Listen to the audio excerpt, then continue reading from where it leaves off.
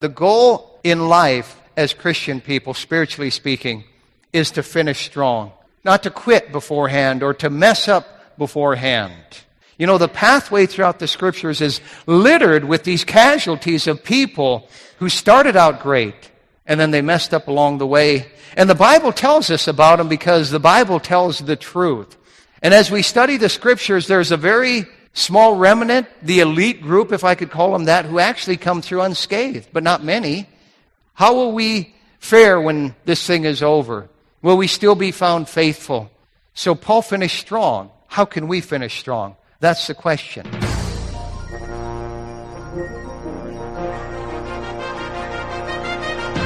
The Bible says that the gospel of Christ is the power of God unto salvation. Welcome to Pulpit Power, featuring Pastor Tony Skeving, Senior Pastor of Fargo Baptist Church in Fargo, North Dakota. Today's message was previously preached before a church audience. And now, here's Pastor Skeving.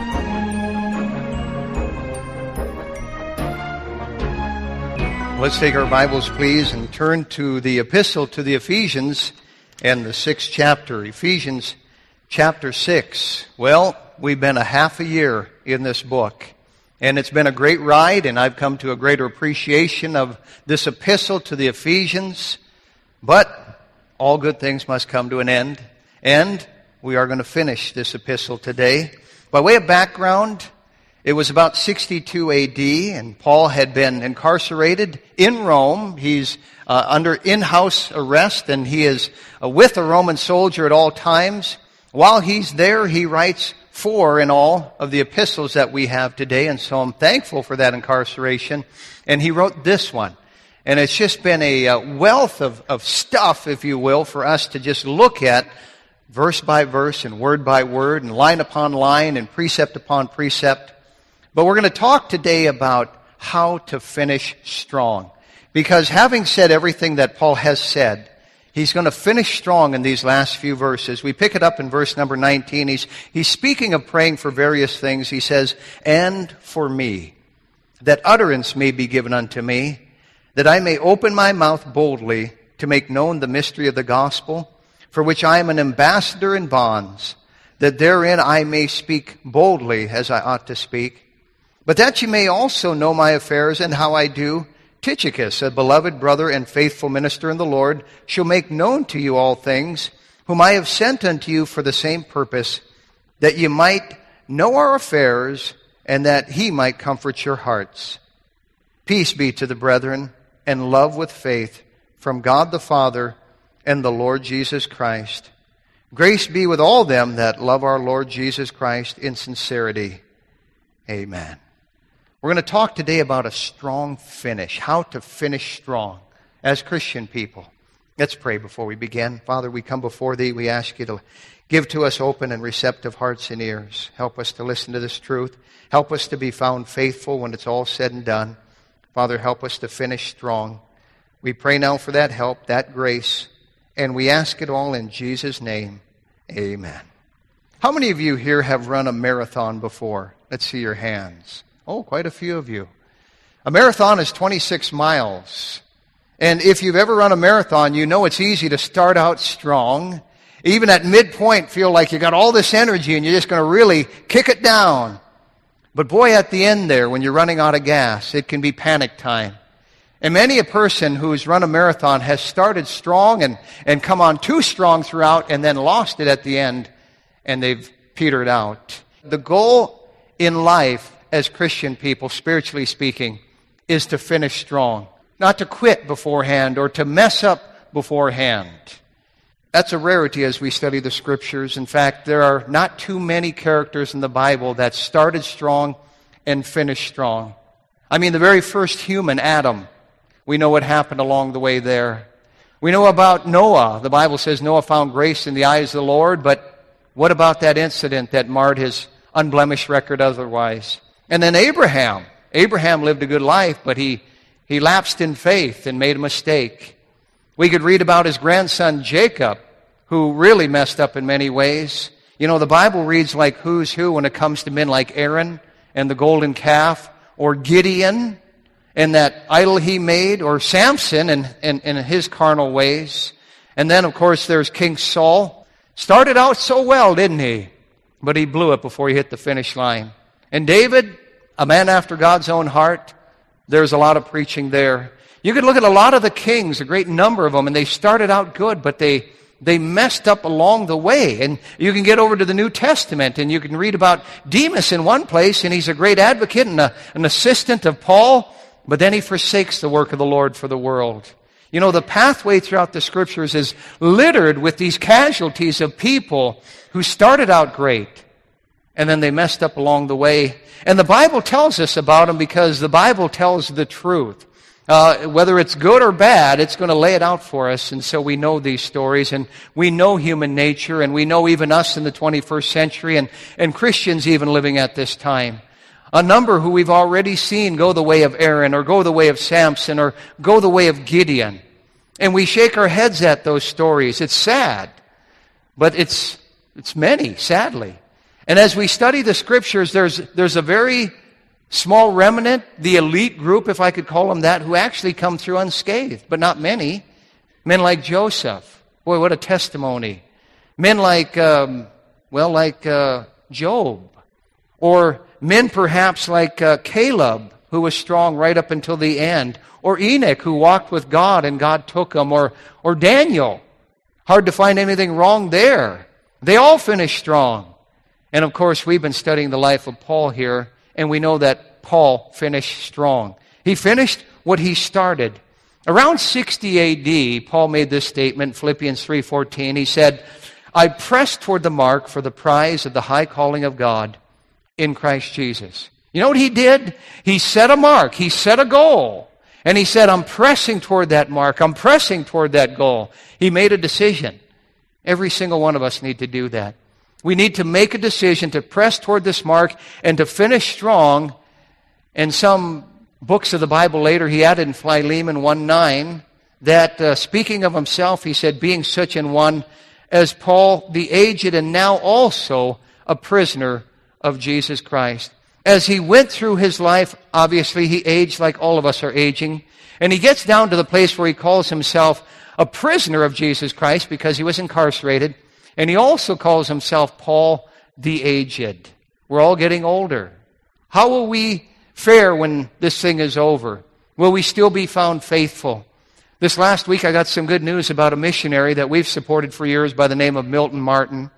Milton Martin went to Mexico like 50 years ago, and God used him to directly or indirectly start over 300 good churches down in the state of Chiapas in southern Mexico. There was a time when Milton Martin was here preaching, and I guessed his age, and I shouldn't have. And I guessed him way older than he was. Well, not very flattering. And he said, well, brother, you need to realize something. He said, it's not the years as much as the miles. You know, here's a man who has eaten the food and drank the water down there where they say don't drink the water. He's bathed in the muddy rivers. He's had the sleepless nights, the long days, and it's put a lot of miles on him. But he's stayed faithful all these years. Well, Paul had plenty of miles on him. When Paul writes this, he's probably only about 60 years of age, but you need to understand something. That was a pretty decent life for back in those days. And he had tons of mileage on him. Paul said in 2 Corinthians 11, here's his resume. He speaks of labors more abundant. He says in stripes above measure. He's talking about what he's gone through. In prisons more frequent. In deaths oft. He says, of the Jews 5 times received I 40 stripes, save or less one. Thrice was I beaten with rods. Once was I stoned. Thrice I suffered shipwreck. A night and a day I have been in the deep.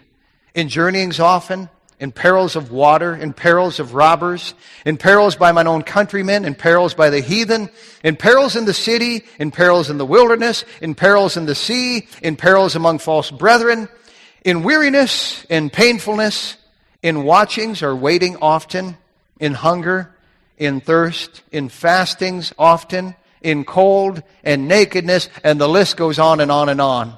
I don't think anyone here has suffered as much as the Apostle Paul suffered. Maybe you're a veteran of war, or you were in the jungles of Vietnam, and you've known the mud and the swamps and the humidity and the mosquitoes and the heat and the nastiness of the people being killed and blown apart and all that. But here we find Paul. And you name it, he had gone through it. And yet Paul's wobbling along and still finishing the course. And by the time he writes his last epistle, in 2 Timothy 4:7, he says, I have fought a good fight. I have finished my course. I have kept the faith. Henceforth there is laid up for me a crown of righteousness, which the Lord, the righteous judge, shall give me at that day. Here's Paul still plugging along. Here's Paul still writing epistles. Here's Paul still mentoring men like Timothy and Titus and others and trying to be a blessing. And he finished strong. No question about that. The only question is, what about us now? It's the 21st century. It's our turn. And are we going to finish this thing strong? Are we going to sustain a godly pace? Are we going to finish what we've started and honor God, honor our Creator who died for us? Are we going to stay spiritually disciplined? Are we going to keep from letting down the Savior who suffered and bled and died? Or are we going to squander His sacrifice? So Paul finished strong. How can we finish strong? That's the question. Well, let's see what he mentioned here. As we read this passage here, we see, first of all, what he mentioned, and it's what I call a fearless boldness. If we're going to finish strong, we need a fearless boldness. Notice in verse number 19, he's mentioning stuff to pray for. He says, and for me. I like that. Pray for me, that utterance may be given unto me, that I may open my mouth boldly to make known the mystery of the gospel. Now, Paul wasn't shy about asking for prayer, and he shouldn't have been. I mean, what's he asking for here? Is he asking for a new Lamborghini, or is he asking for a house on the Riviera, or is he asking for a filet mignon for lunch?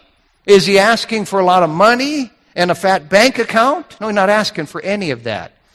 In fact, Paul was incarcerated. He could have even said, pray for me that I'd get out of this stinking place. He could have had a bad attitude about it. He's stuck with this Roman soldier for 2 years. He doesn't even ask him to pray for his freedom. You know, we might have looked at that and said, this is a huge injustice. I shouldn't be in here. Why do I have to put up with this? Pray that I'd get out of here. But Paul didn't ask prayer for any of that. Paul saw a greater need, didn't he? You know what he asked those people at Ephesus to pray for? He said, pray for me, that I would be bold to witness. His burden was where it always was, with the unsaved, with the lost. In fact, he commonly would ask for boldness to witness. In 2 Thessalonians 3:1, he said, finally, brethren, pray for us that the word of the Lord may have free course. The word of God might have free course. You got to understand that the Roman Empire at that time was kind of a closed empire to the gospel. They kind of had to fly under the radar and get the gospel out. So he said, pray that the gospel would have free course. Paul's focus was on reaching lost people, having a boldness to witness. By the way, that is the focus of Fargo Baptist Church. If you've been here any length of time, you know that our focus is to reach out to unsaved people, to those who don't know Christ. And we'll use the radio station to do that. We'll use the campus ministry to do that. We'll use our Bible college here to train the next generation. We'll use Reformers Unanimous to do that. We'll reach out through the Faith for Life. There's a number of ways that we do that through BUS and other ministries. Why do we do that? Why is that important? Well, if I understand this Bible and I understand the description it gives to us of hell, hell is a horrible place. Somebody who dies without Christ, having never been born again, having never received Christ as their Savior, will be in hell throughout all eternity. Well, what the Bible calls the lake of fire, where there's weeping and wailing and gnashing of teeth and outer darkness and suffering. And the worst thing about it is it never ends. Hell is a horrible place. The stakes are huge. Really, what we're doing here, folks, is so important. It really makes what's going on in Hollywood seem silly, and what's going on in the world of sports piddly. And I'm for sports. I'm for watching the news and knowing what's going on politically in this world. But all of that dwarfs in comparison to seeing what God wants us to do as far as reaching lost people. We live in a world that is Christless. We live in a nation that is Christless and that is clueless. And so Paul asks of all things, pray for me that I would be fearless. Pray for me that I would be bold. Notice he says in verse 19, pray for me that utterance may be given unto me, that I may open my mouth boldly to make known the mystery of the gospel, for which I am an ambassador in bonds, that therein I may speak boldly as I ought to speak. I read twice there where he mentions boldly. He wanted a holy boldness. We need a holy boldness as 21st century Christians. It's something the apostles needed in the first century as well, by the way. You know, they were threatened in the book of Acts to stop preaching in the name of the Lord Jesus Christ, and they said, we can't. And so after they were roughed up a little bit in Acts 4:29, they prayed and they said, and now, Lord, behold their threatenings, and grant unto thy servants that with all boldness they may speak thy word. They prayed for boldness, didn't they? You know, apparently they were like us. Apparently they had feet of clay like we do. You say, well, but Pastor, this is Paul. Come on. Paul didn't need boldness. Paul was bold. Paul witnessed to everybody. No, Paul had his issues like we have our issues. We read in 1 Corinthians 2, verse 2, he says to those people, I was determined not to know anything among you, save or except Jesus Christ and him crucified, and I was with you in weakness and in fear and in, notice, much trembling. Here's the Apostle Paul. Say what? Weakness? Fear? Trembling? Paul? Yeah, Paul. Paul had his issues like we have our issues. He had just been to Athens, by the way, before this. And there he had encountered the upper echelon, the intelligentsia, the eggheads of Areopagus. And he had gotten whipped, if you will, and kind of been roughed up and left with the tail between his legs. And so he moves about 50, 60 miles west over to a town called Corinth, which was even a rougher town. And now he's walking the streets of Corinth, and he has doubts. And he had fears. And we even read in Acts 18, that there at Corinth, Christ had to make a special appearance to him and say, Paul, don't hold your peace here. If you're thinking of choking up, don't do it. Speak freely. There's much people here. You know, we get the weird idea that Paul was bulletproof or something. But he was as human as we are. In fact, we read in one place where it got so hard and so rough, he even despaired of his life. If you can imagine that. So he asks here in Ephesians 6 for boldness. Anything wrong with that? I think we ought to pray for boldness. I think we need boldness to witness. If ever there's been a time we need it, it's in the 21st century. By the way, be bold, but don't be obnoxious. Be bold, but don't be abrasive. Be bold in your witness, but don't be offensive. All right? Plain and simple. Why don't we witness? Why don't we witness? Well, the Bible says the fear of man bringeth a snare. You know what that's talking about? The fear of man. What are they going to think of me if I talk to them about God? I mean, it's not even Sunday. It's Tuesday. I'm at work, or I'm on break, or whatever. What are they going to think of me? What are they going to think? Well, most of the time they're not thinking. They're not really thinking of eternity. They're not thinking of the hereafter. That's the problem. They're not thinking. But bigger question than that is, what will they think of us in eternity if they miss heaven? And they know we knew the Lord. They know at that time we had the truth, but we didn't tell them about it. What are they going to think of us then? You say, but my reputation. You know, this world is too image-oriented, and it can rub off on God's people, can it? And we can get to where we worry about our image, what they're going to think of us. We need some boldness. We need some holy boldness. There's so little boldness today. There's very little boldness, by the way, when it comes to preaching. There's very little boldness when it comes to pulpits. And you can get a lot of sermons in a lot of places that are easy and cushy and never mention sin. In fact, there are very few pulpits today left that mention sin and the seriousness of sin. The Bible says in Isaiah 58:1, God says, cry aloud, spare not, lift up thy voice like a trumpet, and show my people their transgression. You know, I would not be part of a church that did not mention the seriousness of sin, because before we can see our need of Christ, we need to see what sin is and our sinfulness, plain and simple. And I wouldn't be part of a church that didn't love people enough to preach on sin.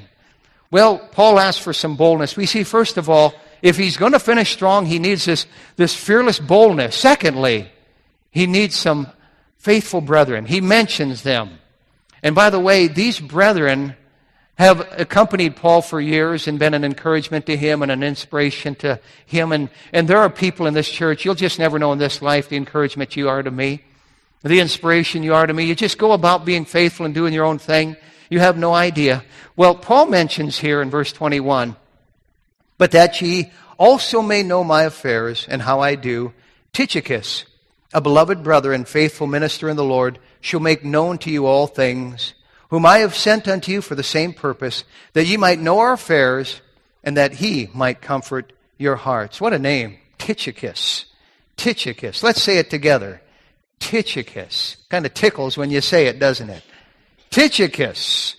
He was kind of we'd call him a preacher boy of the Apostle Paul. He's the one who delivered this epistle. Paul wrote this letter under house arrest, and he rolled it up as a scroll, and he gave it to Tychicus. Tychicus is the one who traveled hundreds of miles, and from Rome, where Paul was writing it, back to Ephesus, and gave it to this church here. In fact, if your Bible's like mine, look at the very end of the last verse. My Bible says, written from Rome unto the Ephesians by Tychicus. You know what that means? It means that Tychicus delivered this thing. Tychicus is mentioned in other places, a few other places in the Scriptures. In fact, in 2 Timothy 4:12, Paul says, and Tychicus have I sent to Ephesus. He mentions this very incident. I sent, as he writes to Timothy, now a young pastor, he said, I sent Tychicus over there to Ephesus. I'm so glad he did, by the way. Tychicus never had an epistle named after him like Timothy or Titus or Philemon or others like that. But he was somebody that Paul could trust. He was part of the faithful brethren. In fact, notice again in verse 22, he speaks of Tychicus and he says, whom I have sent unto you for the same purpose, that ye might know our affairs, and that he might comfort your hearts. Notice he said, I sent him. I'm glad he did. The very fact we have the book of Ephesians today within the Bible, something inspired of God, is because Tychicus was faithful. He completed his mission. He was dependable. He came through.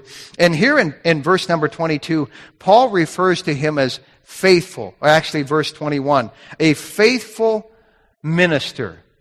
That has to be about the highest compliment you could give a Christian. Not that he's intelligent. You know, the world puts a premium on intelligence. Oh, they're so smart. God puts a premium on faithfulness. The world puts a premium on looks. Oh, she's beautiful or he's handsome. But God puts the premium on faithfulness. The world talks about athleticism. The world talks about success. The world talks about wage earning power. God talks about faithfulness. The world looks at eloquence. God looks at faithfulness. Anybody can be faithful. You might not have any of those other qualities, any of those other attributes, but God puts a premium on faithfulness. Our Savior mentioned this in Matthew 24:45. He said, who then is a faithful and wise servant? Who is that faithful and wise servant? My wife and I were talking recently, and we were speaking of the day and age in which we live. It's a day and age where very few Christians are sold out. We live in a day of Christian clock watchers, for the most part. And you find very few who don't have a hireling mentality, who just do the minimum, who kind of have the attitude, what's in it for me? It's sad, but there are very few that go the extra mile. And do it without, any recognition, any kudos, any acclamation. Are we willing to be faithful? Jesus Christ was faithful, and he asked, who then is a faithful and wise servant? Where are those Christians who will be sold out for Christ? Where are the Christians today who will do the minimum? And that's coming to church. There's many of them that skip church. Where are the Christians who will serve and who will share their faith and who will give and who will be faithful in these areas? In Colossians 4:7, Paul said this, all my states shall Tychicus declare unto you, who is a beloved brother and a faithful minister and fellow servant in the Lord. Notice he's faithful. He is a fellow servant. By the way, there's hardly any greater bond than that of a fellow servant. And it's talking about Christian people. And it's talking about serving together with other Christian people. Paul actually surrounded himself with these fellow servants. Do you know there's somewhere between, I think, 35 and 45 of these fellow servants mentioned in the Bible?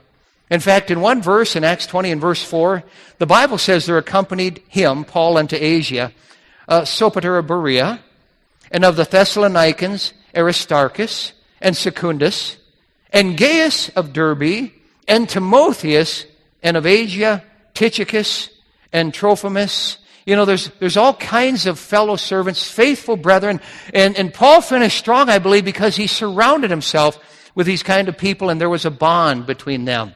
You know, we've had a lot of fun over the years, over the decades now, and in building projects around here, and we're in another one, as you can see, across the parking lot, and serving the Lord together like that really cultivates a closeness. You get to do something for God together, and there's this fellowship of the fellow servants. We need those faithful brethren. You know, last week at the 9:30 hour, we were studying the life of David and how he had this friendship with Jonathan. I pointed out to my class that David's friends were godly men like Jonathan. And the Bible says, iron sharpeneth iron. And those two men just sharpened each other. I hope your friends, if you're a Christian, I hope the bulk of your friends and the place where you feel comfortable is around Christian people and around the faithful brethren. And you hang around those kind of people. I know it's unavoidable. You get out with the other kind. But who is your circle of friends for the most part? Is it the faithful brethren? Or is it folks who are living godless lives and people who have potty mouths and drag you down and pull you through the worldly crud? You know, I don't spend a whole lot of time around what I would call godless people. But when I do, and I love them just like I love God's people, but when I do, I never forget that they're the mission field. Do we remember that when we're around unsaved people? This is the mission field, and we have a responsibility to reach them, to care enough, to love them enough to reach out to them. But may I just say to you, my best friends, and most of my friends love the Lord. I surround myself with people like that. I want to finish strong. If you're going to finish strong, you need some faithful brethren like that. And not just your clique. You say, well, I got my little circle of friends. Expand it. Broaden it. Reach out to some new people and bring them into your circle and be a blessing to them. Paul finished strong. And it was because he asked for this fearless boldness. Secondly, he surrounded himself with faithful brethren. But there's one more thing here that we find in this passage, and that is what I call a final benediction. Paul makes it in verse 23. He says, peace be to the brethren, and love with faith from God the Father and the Lord Jesus Christ. By the way, nearly all of Paul's epistles open with, grace and peace, and they end with grace and peace. And he mentions in verse 23, peace be to the brethren. Peace to the brethren. God help us to have peace amongst the brethren here, amongst the Fargo Baptist Church. We can see that the world lacks peace. The world wants peace perhaps more than anything. It has it the least. And what the world doesn't realize is peace comes from the peace giver, and that is God. It's part of the package. The peace in the heart of a child of God comes from knowing Christ as our Lord and Savior and being saved. For nearly 21 years of my life, I didn't know Christ as my Lord and Savior. I did not have that peace. But there's no other way to get it than to trust Christ as our Savior. Jesus said in John 14:27, peace I leave with you, my peace I give unto you. Not as the world giveth, give I unto you. In other words, the world has a pseudo-peace. Well, they talk a lot about peace, but they're not connected to God. You cannot have peace without God. If you don't know why you're here, where you came from, where you go when you die, your life is shrouded in mystery, and you just kind of bounce to and fro. And the world talks about this peace, but it's a plastic peace. It's a bogus peace. It is a counterfeit, an artificial peace. The devil offers that, a lot of tinsel, a lot of talk of peace, and they write songs about peace. They make movies about peace. But they don't know peace. Peace comes from the peace giver. Notice in verse 23 again, he says, peace be to the brethren, and love with faith from God the Father and the Lord Jesus Christ. Those are the dynamic duo. Love with faith. And they're mentioned together a number of times in the Bible. In 2 Thessalonians 1:3, Paul said, your faith groweth exceedingly, and the charity or love of every one of you all toward each other aboundeth. You know, I'm convinced, folks, that a genuine love involves faith, a spiritual life. And again, the world sings songs about love, and they make movies about love, and to them it's the warm fuzzies and so on. But when it comes to love, you got to be plugged into the source. And God is the source. Love is connected to faith. In fact, Galatians 5 verse 6 speaks of a faith which worketh by love. A faith which worketh by love. Real love is unselfish.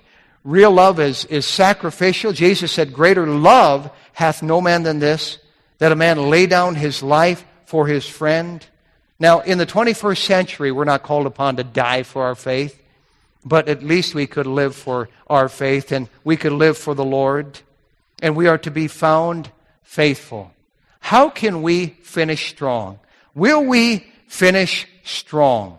You know, currently you might be doing well. I told my wife the other day, I feel like I'm clicking along at 100 miles an hour, and I'm clicking on all cylinders and so on, but that's no guarantee I'll be found faithful in the end of this thing.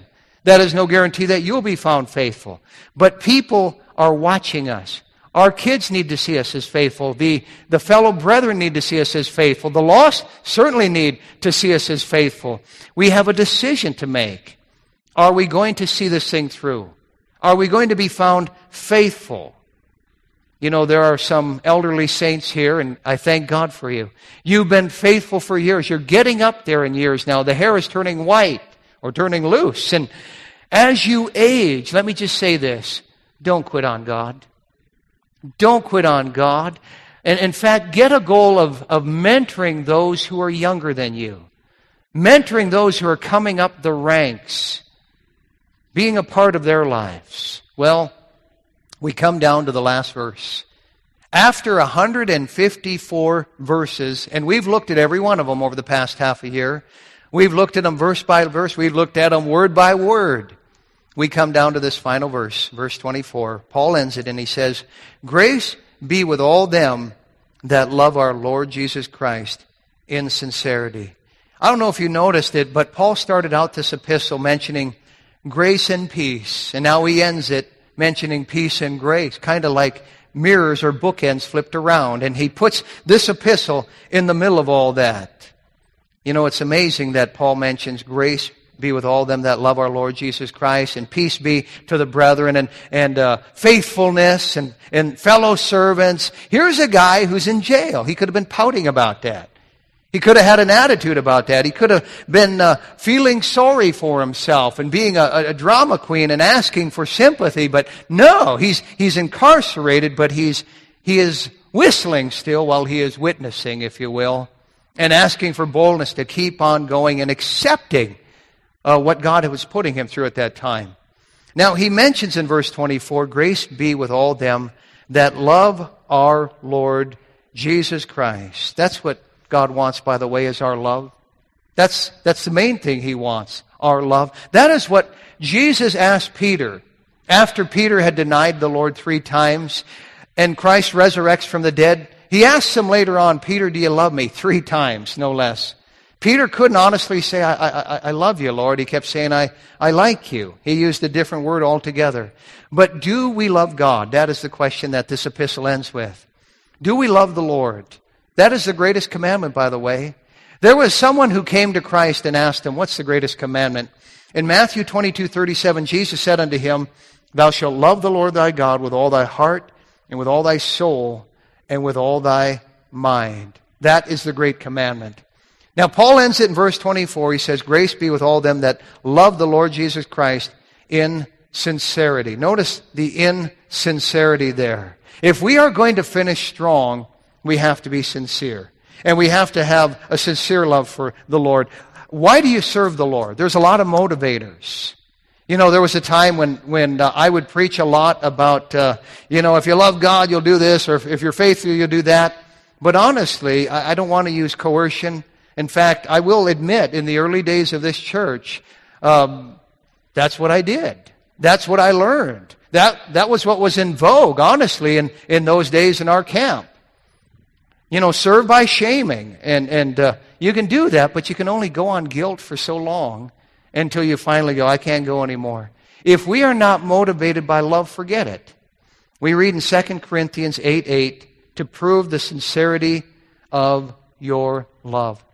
And so Paul says in verse 24, grace be with all them that love the Lord Jesus Christ in sincerity. And then he adds, amen. Now, let me just give you a thought here in closing. I can teach the truths from this passage. I can teach the truths from this epistle. They can be life-changing if we'll apply them.